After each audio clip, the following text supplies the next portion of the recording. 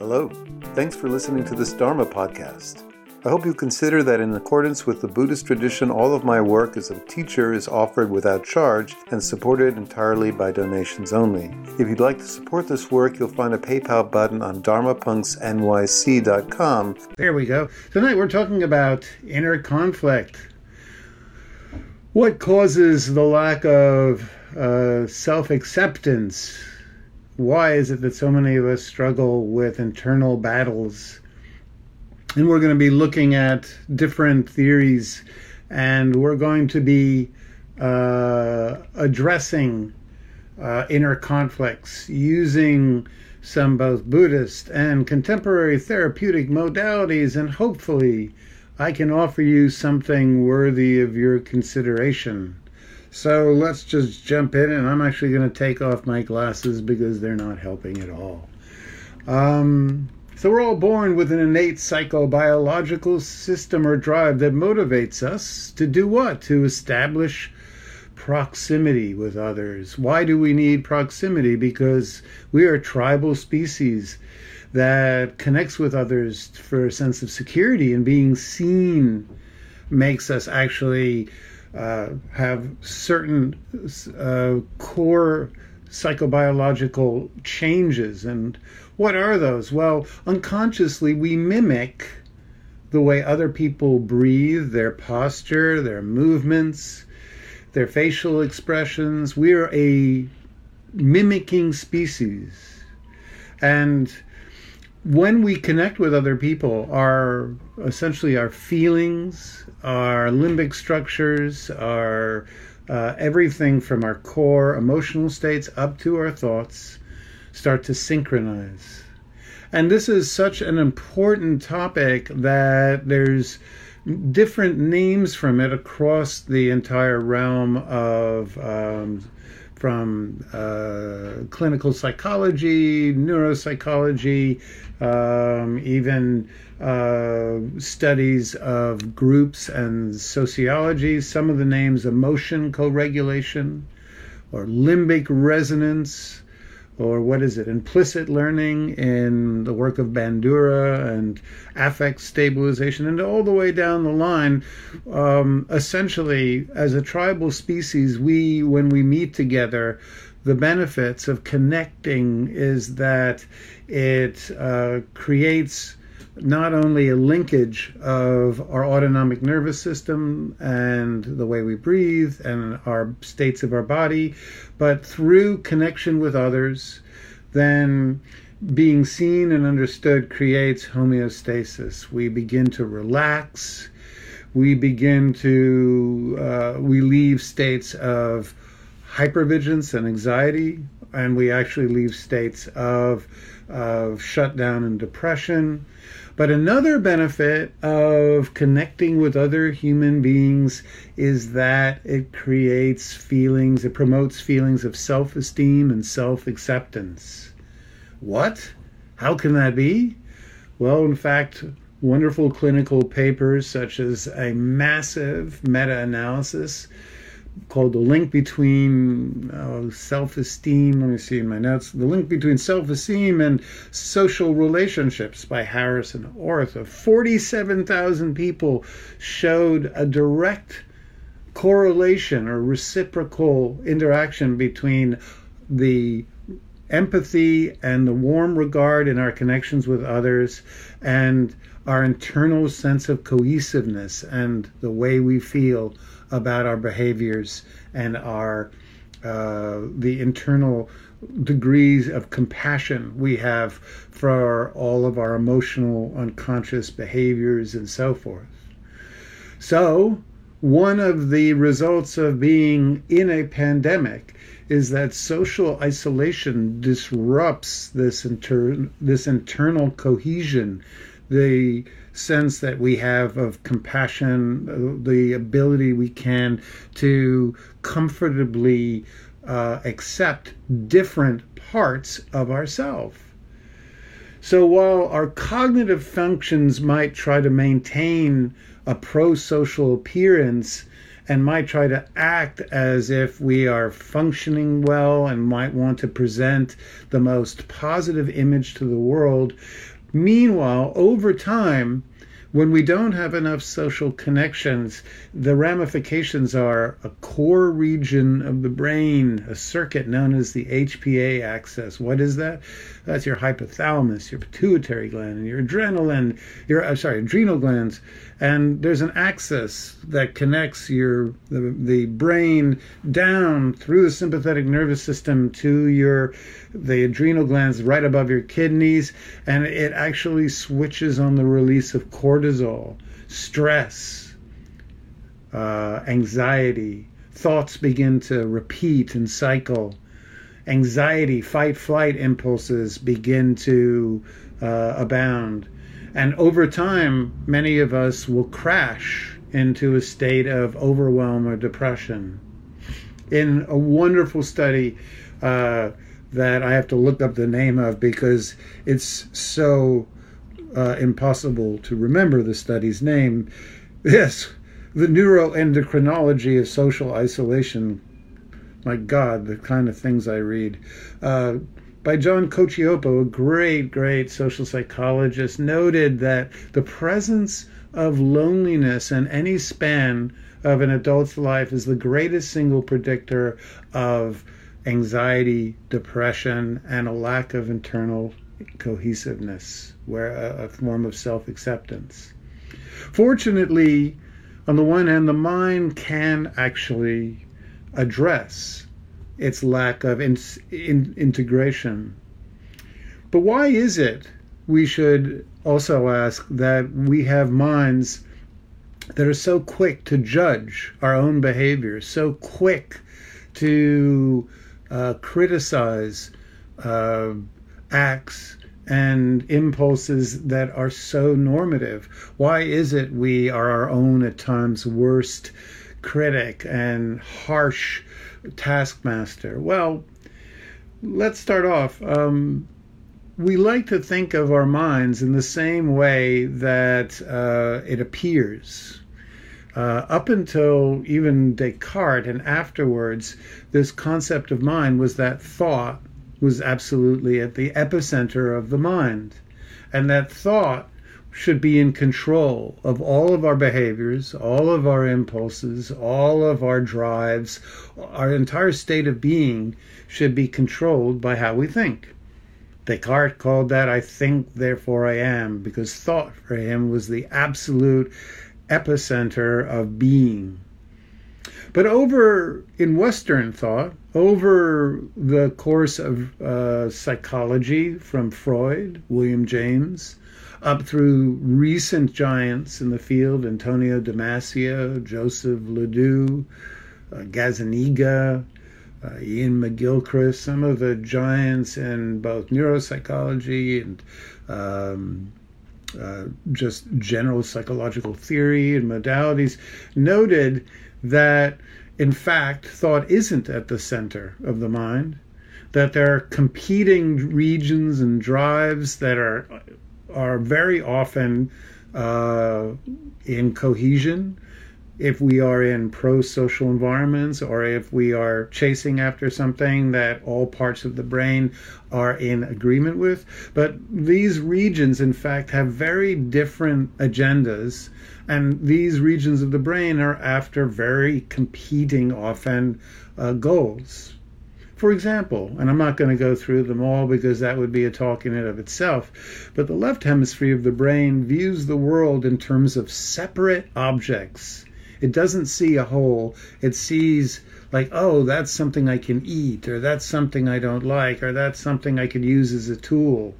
The left hemisphere splits the world into objects that we can exploit, and it represents the world in thought and concepts and ideas, and it comes up with what could be called a superego, what we call the ideal state that we all are trying to achieve. I want to look good, I want to be confident, I want to be happy, I want to be always in charge of my impulses, I want to never experience fear or sadness or loneliness, I want to be I just want to be my best possible self, and I don't want anybody to ever have to see something that I'm not in control of.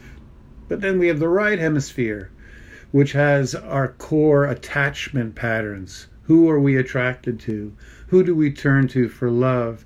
And these are unconsciously driven, set in early childhood. Also, the right hemisphere is responsible for our negative emotions. And it views the world as completely one. It doesn't see us as separate from other people or from the world. It sees this ongoing state of connection. It has no concept of past or future, unlike the left brain that constantly plans for the future. And then we have regions in the midbrain, which has the core drives to fight and flee, desire for sex and to consume, and the nurturing, caregiving drives, and all of the core survival impulses are hosted there. So in essence, what we have is a brain that's absolutely capable of being in conflict with itself. And that conflict with itself, in the absence of ongoing interpersonal support, is very, very likely to be exacerbated. Now, while I talked about this in terms of Western views, I should note that the Buddha's insights, which stem from 2,500 years ago, he observed just through his own internal practice. He also saw a brain, or a mind, I should say, in conflict with itself. He talked about different mind states and anusayas that constantly seek different agendas. Some gravitate to aversion. Some seek, push away and constantly see what's wrong with any situation. Some drives, he noted, constantly seek pleasure. Some, he said, are drives of restless anxiety. Sometimes we feel boredom and self-doubt, or even grandiosity. On the other hand, we also have what he called chaitasikas that gravitate towards positive states: satisfaction, joy, confidence, gratitude, etc. And he noted that this ongoing conflicts create what's called viparinama dukkha, or the suffering of constant change and a lack of internal stability.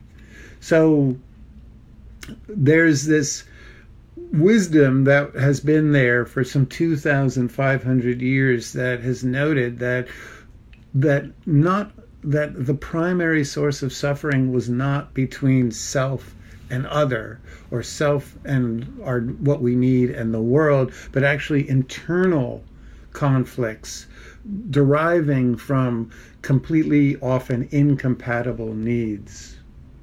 For the Buddha, the answer was to separate the observer, what he called sati, mindfulness, to separate it from these drives and to be able to observe them without judgment, without criticism, without any overlay of this is good or bad, and to begin to be able to have a awareness that can pick and choose which drive, which impulse we use, and which we put on hold.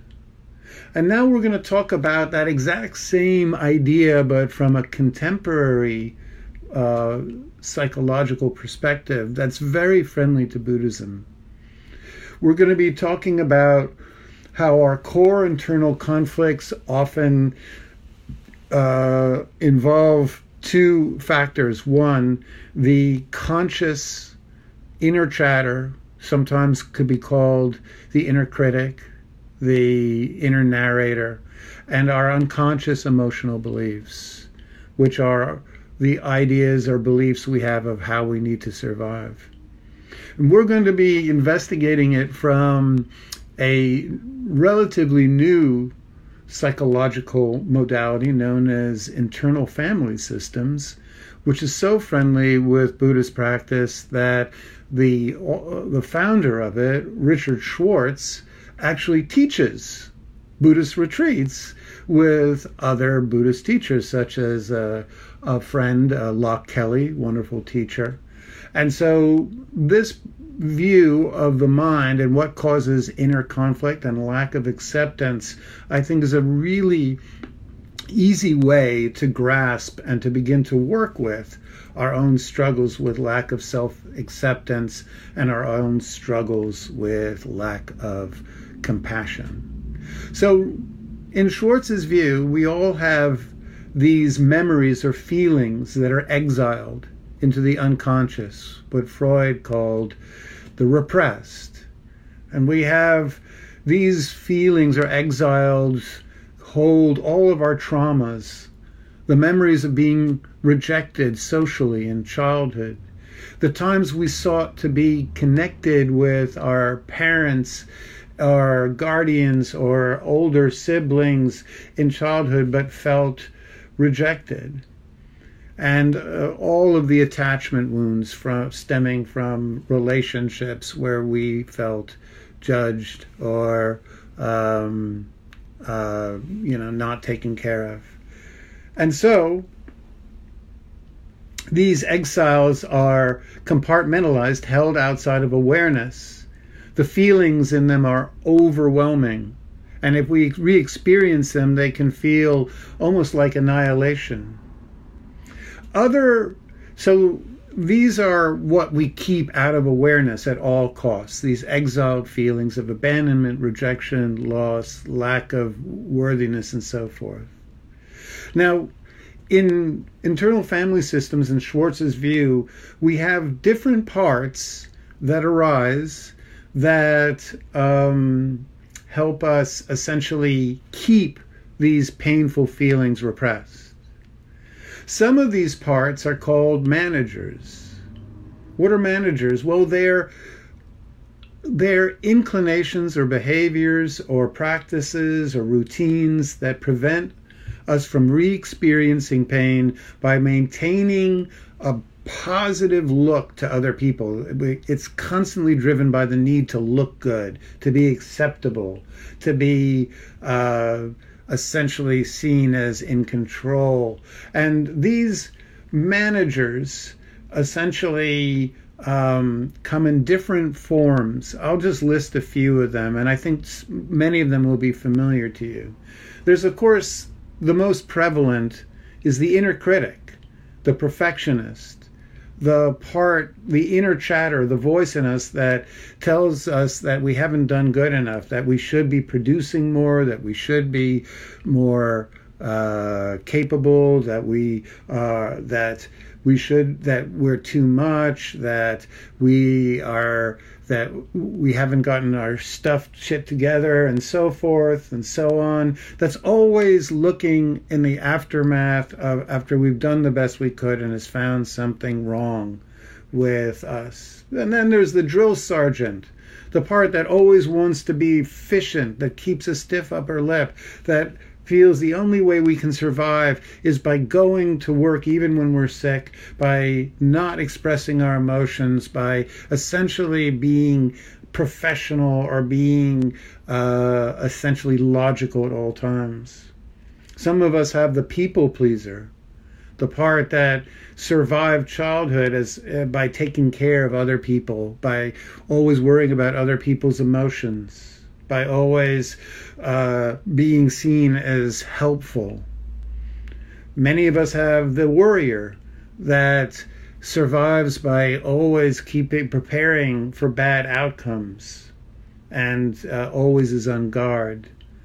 Me, I grew up with a strong sense of, because of my family dynamics, of the intellectual, always wanting to be smart or seen as smart or intelligent, because that was the attribute most prized by my parents.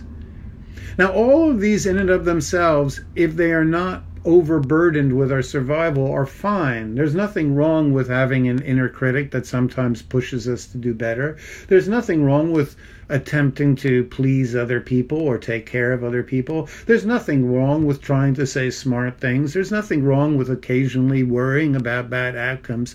But if any of these attributes feel that they have to ensure our survival to the extent of any other attribute, to the extent that any other impulse or behavior is unacceptable, well, then these parts that normally would be helpful become essentially unsustainable, and actually over time create nothing but stress and suffering, and they create conflict, and we'll talk about how they do that in a second.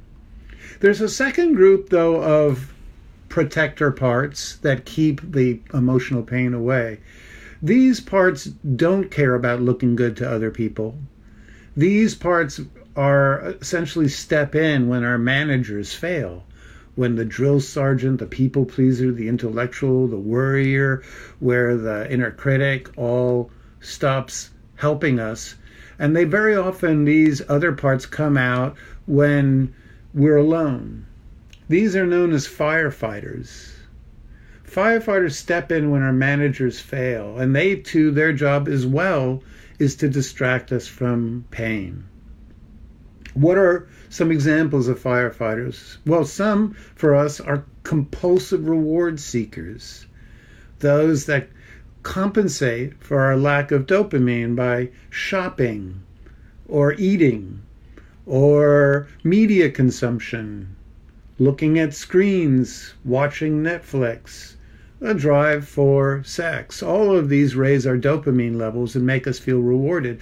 But if they become compulsive, and if they become addictions where we need more and more to get less reward, if there's no other way we can feel any sense of inner esteem or protect ourselves from our loneliness or abandonment feelings by simply constantly driving again and again and again to shop or to eat or to play video games or to simply seek sex all the time, well then these otherwise healthy drives actually become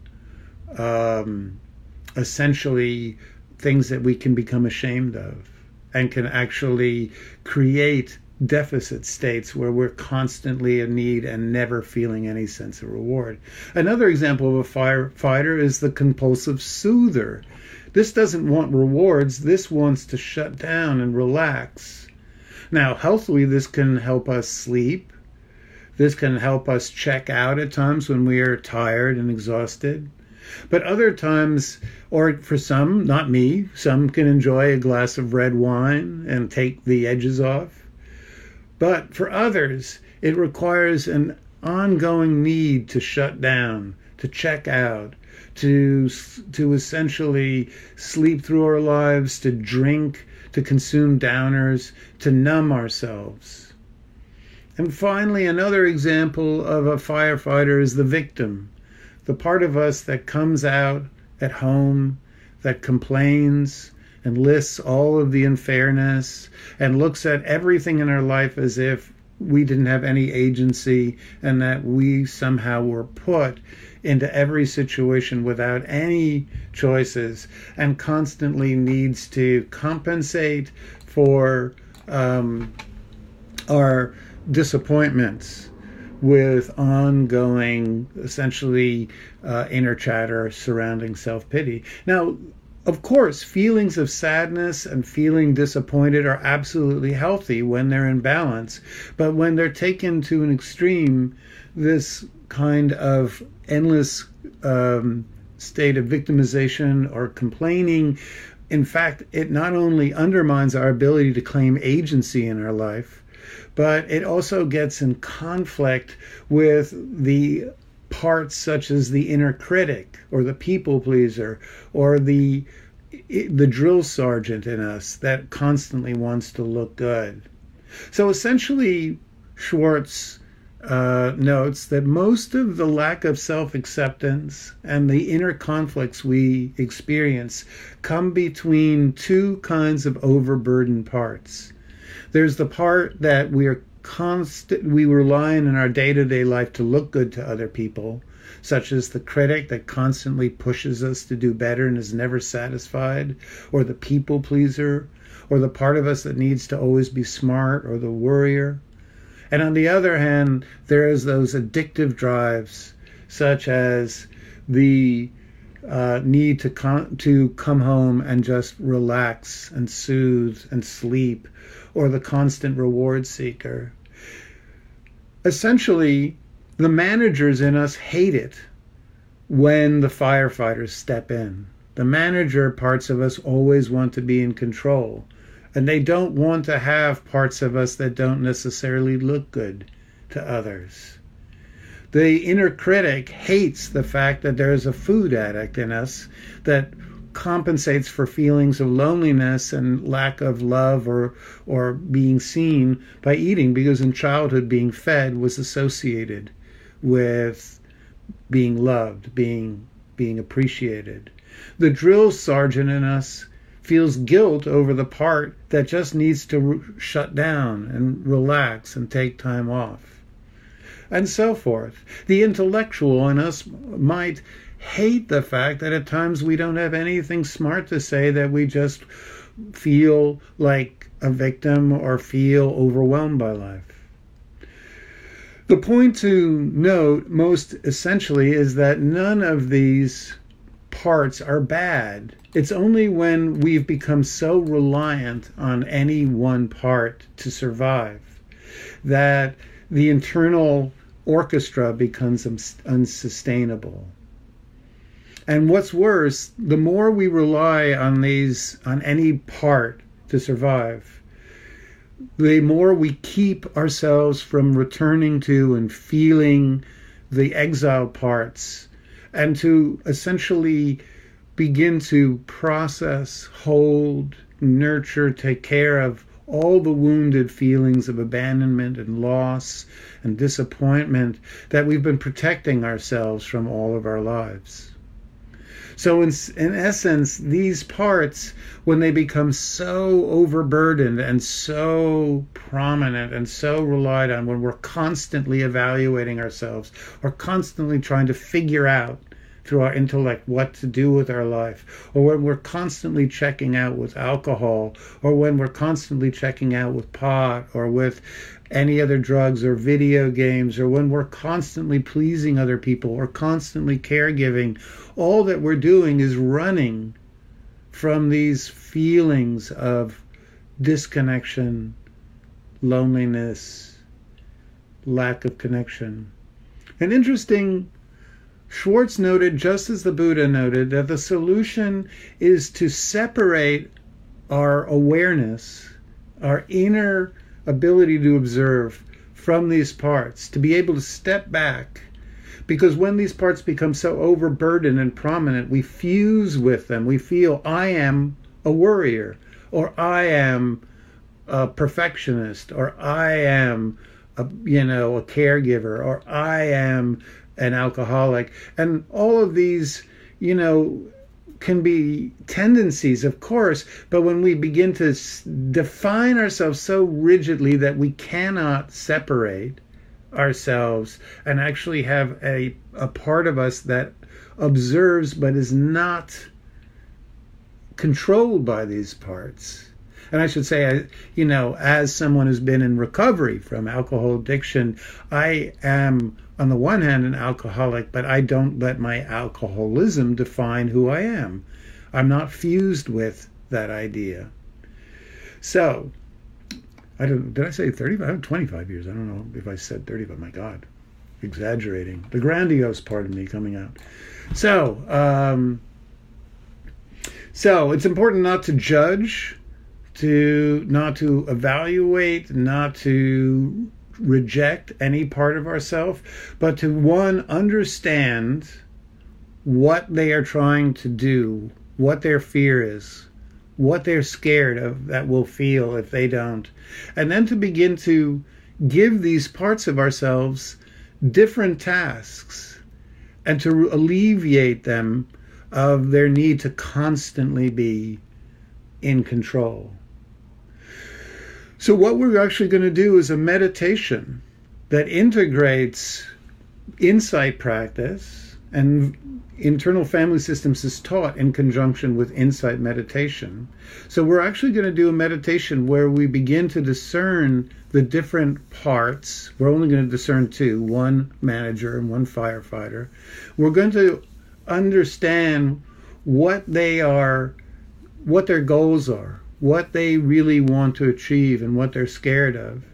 And then we're going to not only find ways that they can, or at least begin to find ways that they can address these their concerns in healthier ways, but we're also going to seek if we can get permission from these parts to connect with some of this exiled feelings of pain. Because if we can feel these early losses or wounds and begin to hold them, then once we can feel and connect with our exiles, then the need to be over-reliant on these managers or other parts begins to subside. And actually, we can start to orchestrate our mind rather than be driven by our addictions or driven by our need to look good.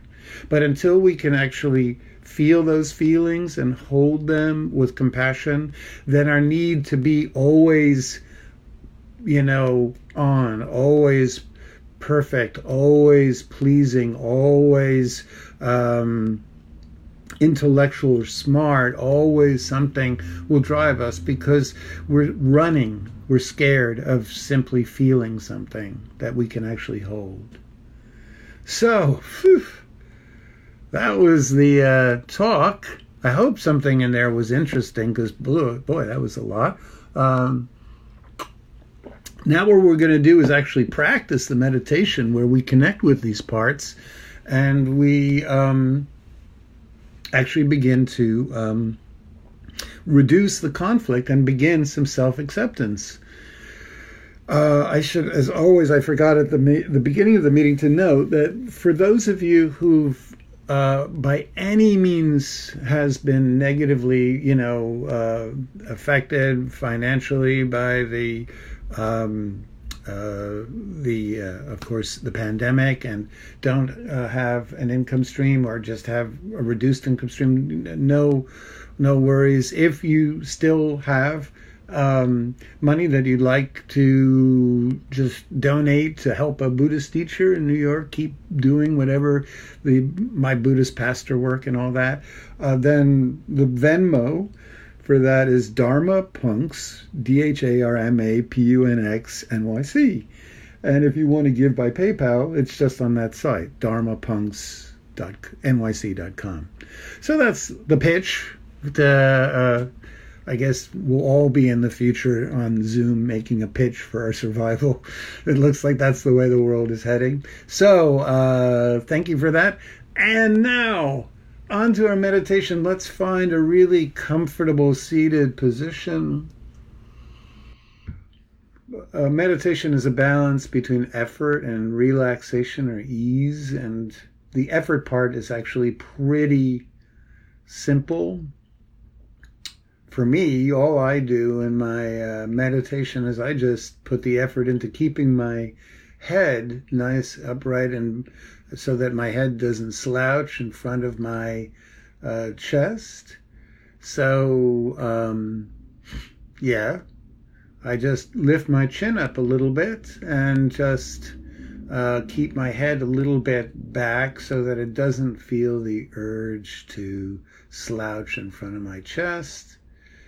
And that's pretty much all the effort that I put in. The rest of the effort is internal, to keep bringing my attention away from thoughts and back to other topics of reflection. So just see if you can find a nice way to balance your head, and then just relax the rest of your body. Just release. Let's take a nice in-breath and then the long, smooth exhalation. In-breath whenever you like, don't follow my breath. Very long exhalation. So balancing or extending the length of the exhalation engages your parasympathetic nervous system, and that relaxes you. And that's the job, really, mostly of our practice. But if you're really tired, exhausted, and you feel you might just check out and fall asleep, well then, big in-breath, just release the breath, but just breathe really, the in-breath really full and into your chest. So the emphasis is on the inhalation to wake up and the exhalation to soothe, if you want to soothe and relax. And we're just going to scan through the body and just use the scan to relax and address different parts that very often become tense. So first, just breathing. Imagine you could breathe into your forehead, and as you breathe in, just become aware of, is there any sense of furrowing? I think that's the verb, furrowing of the brow. You know what I mean. And if you notice that when you breathe out, just relax that area. So you breathe in, you notice, you breathe out, and it's as if you could feel the breath energy releasing right through your forehead. And then breathing into the micro muscles around the eyes. And then as you breathe out, relaxing, softening. Breathing in, becoming aware. Breathing out, releasing. And send a special request to your eyes to relax and float comfortably. When the eyes relax, the mind follows.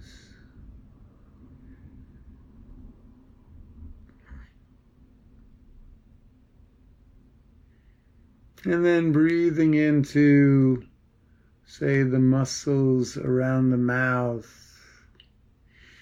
As you breathe in, just become aware, is there any tension around the corners or above or below? Are you clenching your jaw? And as you breathe out, just soften and release. So the breath of the exhalation is associated with release.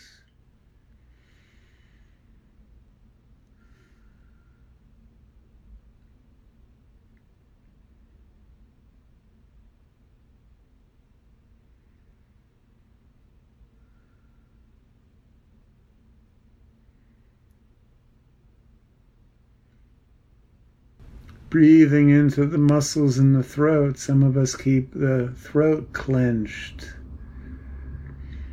And then as you breathe out, relaxing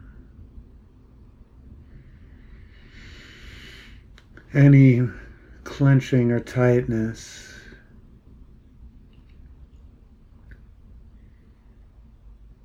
And now I'd like to invite you just to use this spotlight of awareness and the breath, and just see if you can go through your body using your inhalation to just find areas that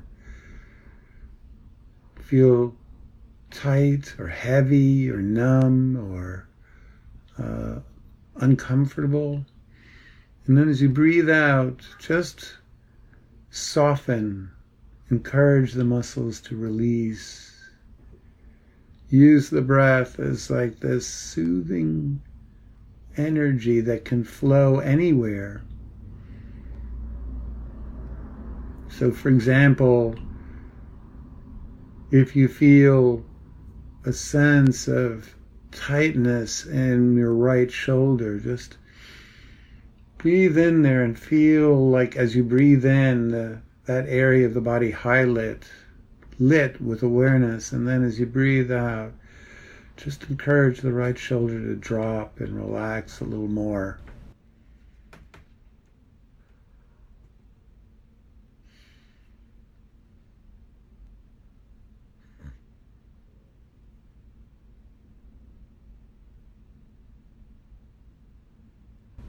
Using awareness as a spotlight that can find even the subtlest area of discomfort or tightness. And even if the out-breath doesn't completely ease or create a sense of greater comfort, just with the out-breath, just wish these sensations ease. May you be at peace, may you be easeful.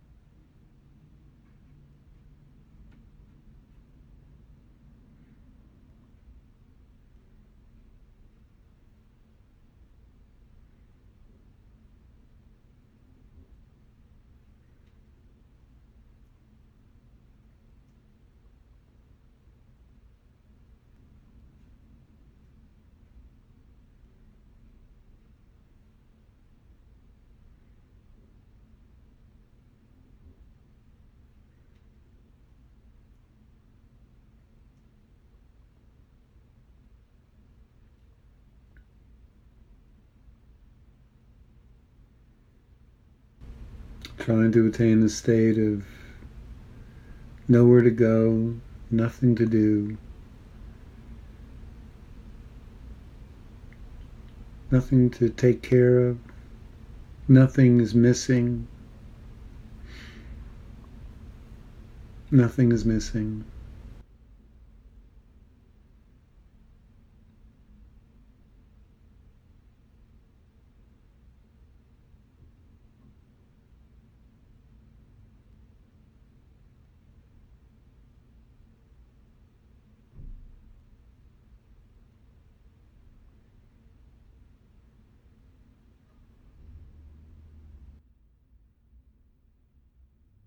There's nothing missing.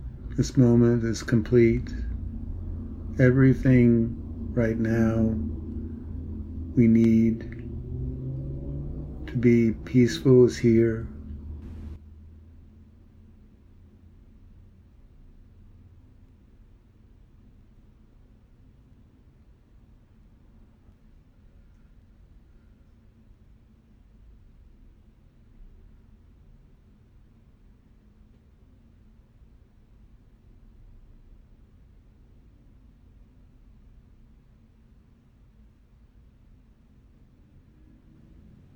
Let's take a nice full in-breath, and as we breathe out, like imagine the in-breath is coming into the top of the head, and as we breathe out, it's like a warm shower of ease floating down the body, releasing the shoulders, the belly, the sit bones, the palms relax, the feet relax.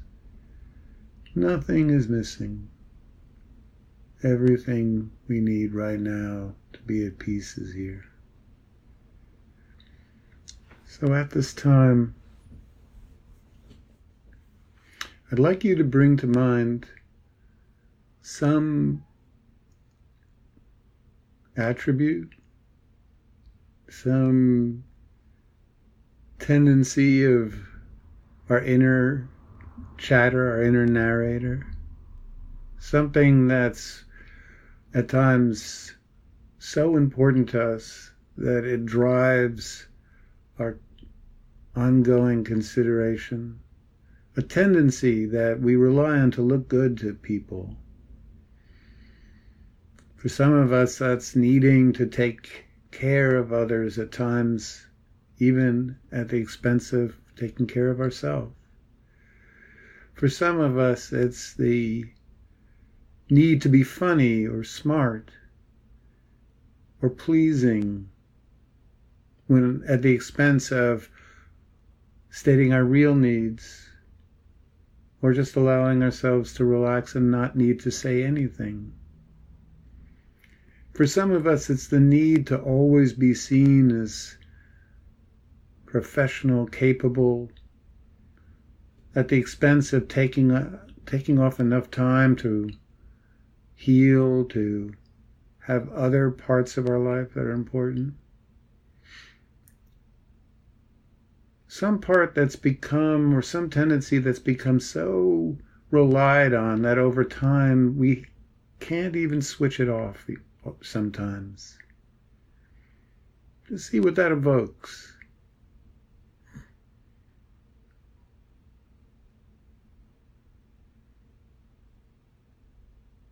If you can have an image or a name for this part, sometimes we can name it.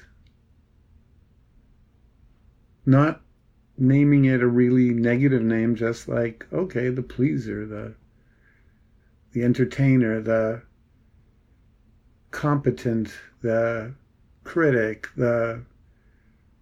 what is it? Not judging, but just giving it a name, and then, or an image. Was there a certain time in our life as a child or growing up that this tendency began? Can you have an image in your mind of when this developed? We just ask either this image or this name or this feeling in the body of what it's like to be in this part. What are you afraid would happen if you didn't do this job? So, for instance, we might ask that part that judges us, that critic, what do you feel would happen if we didn't criticize ourselves as much as we do? This is not a rhetorical question. This is really out of interest. What are you afraid would happen? So the critic might say, if I don't judge you, you'll fall apart. You won't get anything done. It's because of me. The critic, I'm the one that drives you to succeed and do well. If it's the people pleaser, it might say, well, if you didn't have me, people wouldn't like you. If it's the entertainer in us, the intellectual, the funny, the life of the party, that might say back to us, well, if you didn't have me, people would be bored by you. What is this part trying to do? And then we might ask it, well,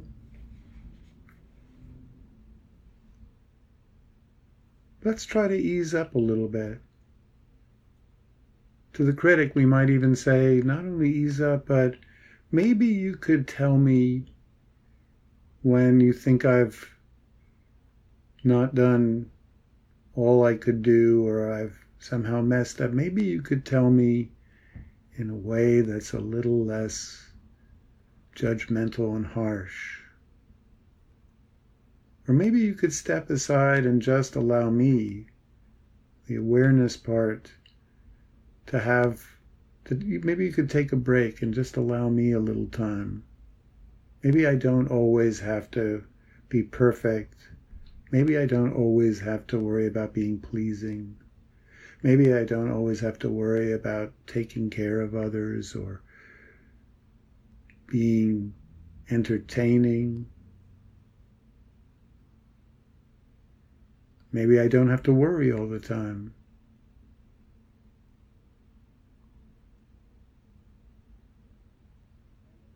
Maybe we can find another part.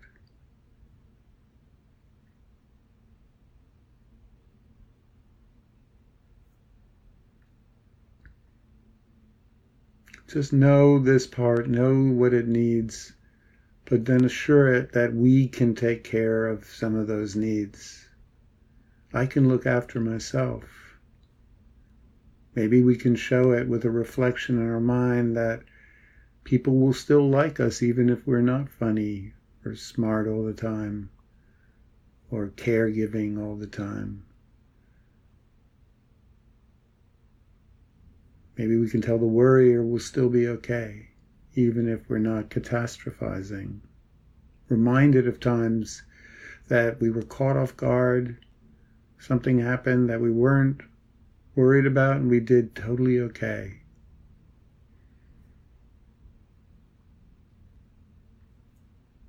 And now let's move on to the firefighter. This should be easier for some of us to visualize. What's that part of us that comes out that we're often ashamed of, that we can't accept? The shopping, the eating, the drink, the Netflix binging, the part of us are the behaviors that we don't want others to know about. What are they? What is it I don't want other people to know about? And yet still, these firefighters appear.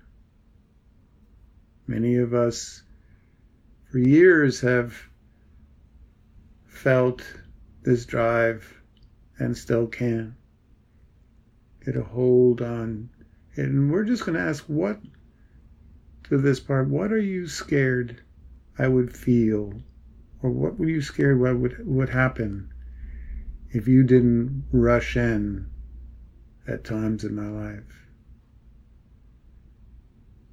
Those times when I come home and I go, for instance, on Amazon, or I turn on Netflix, even though there's other things I could do to soothe or to relax, but what is it driving these impulses? What are you scared I would feel? For many of us, these firefighters are scared that we'll reconnect and feel our exiled feelings of, if I don't eat, that core feeling of loneliness or abandonment, not being good enough. If I don't stay watching the news compulsively, I'll be alone. I will not know what's important. Other people will. I'll be caught off guard. If I don't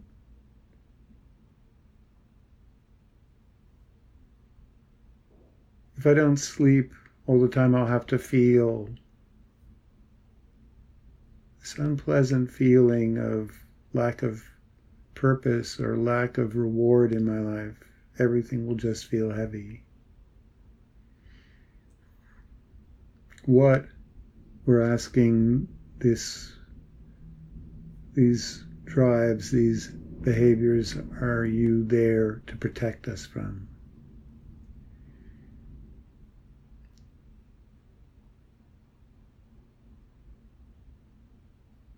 And lastly, let's bring up, ask that firefighter and those managers to step aside. Just feel into the body and just ask if there's anything in there willing to appear that I've been running from, that I've been afraid to hold and connect with. What feeling am I scared of?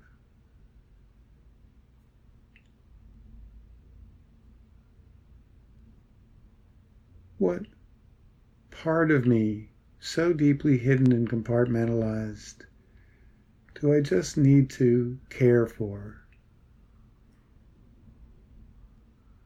Just connecting with that exiled part that we're so frightened of, we over-rely on endlessly trying to look good to get to others at all costs, or over-rely on addictive compulsions to numb ourselves. Just see if you can just open and find in your body some core feeling.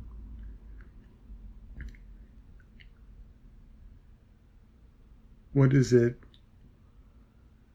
at times we're scared we'll feel if we come to a complete stop? For me, sometimes the heaviness in the heart center associated with sadness over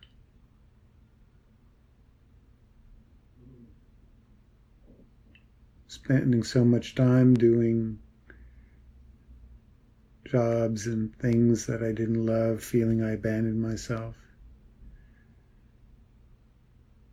Or a tightness in my belly associated with times in childhood of where I felt no one was looking after me, I was alone, I wasn't safe.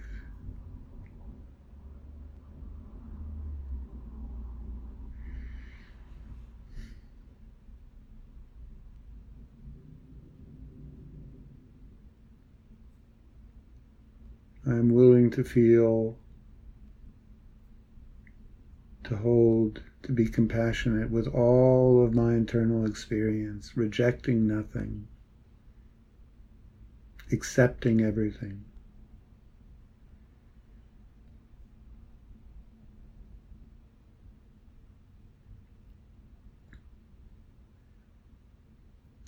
None of my feelings are wrong.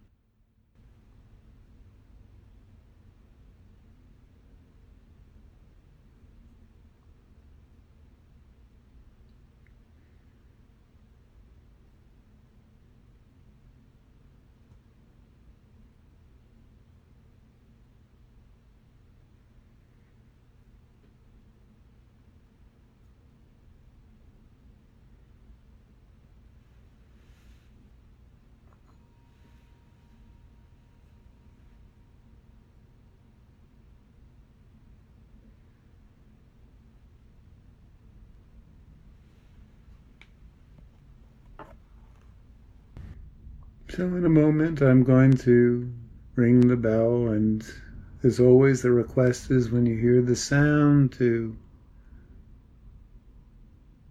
very slowly open your eyes, maybe look at the ground in front of you or at your hands, and just try to bring sight in such a way that it doesn't push outside of your awareness, your feelings in your body, anything that you've connected with, any internal state that your meditation might bring. And just take your time. Just try to, mindfulness is a balance between external awareness and internal awareness.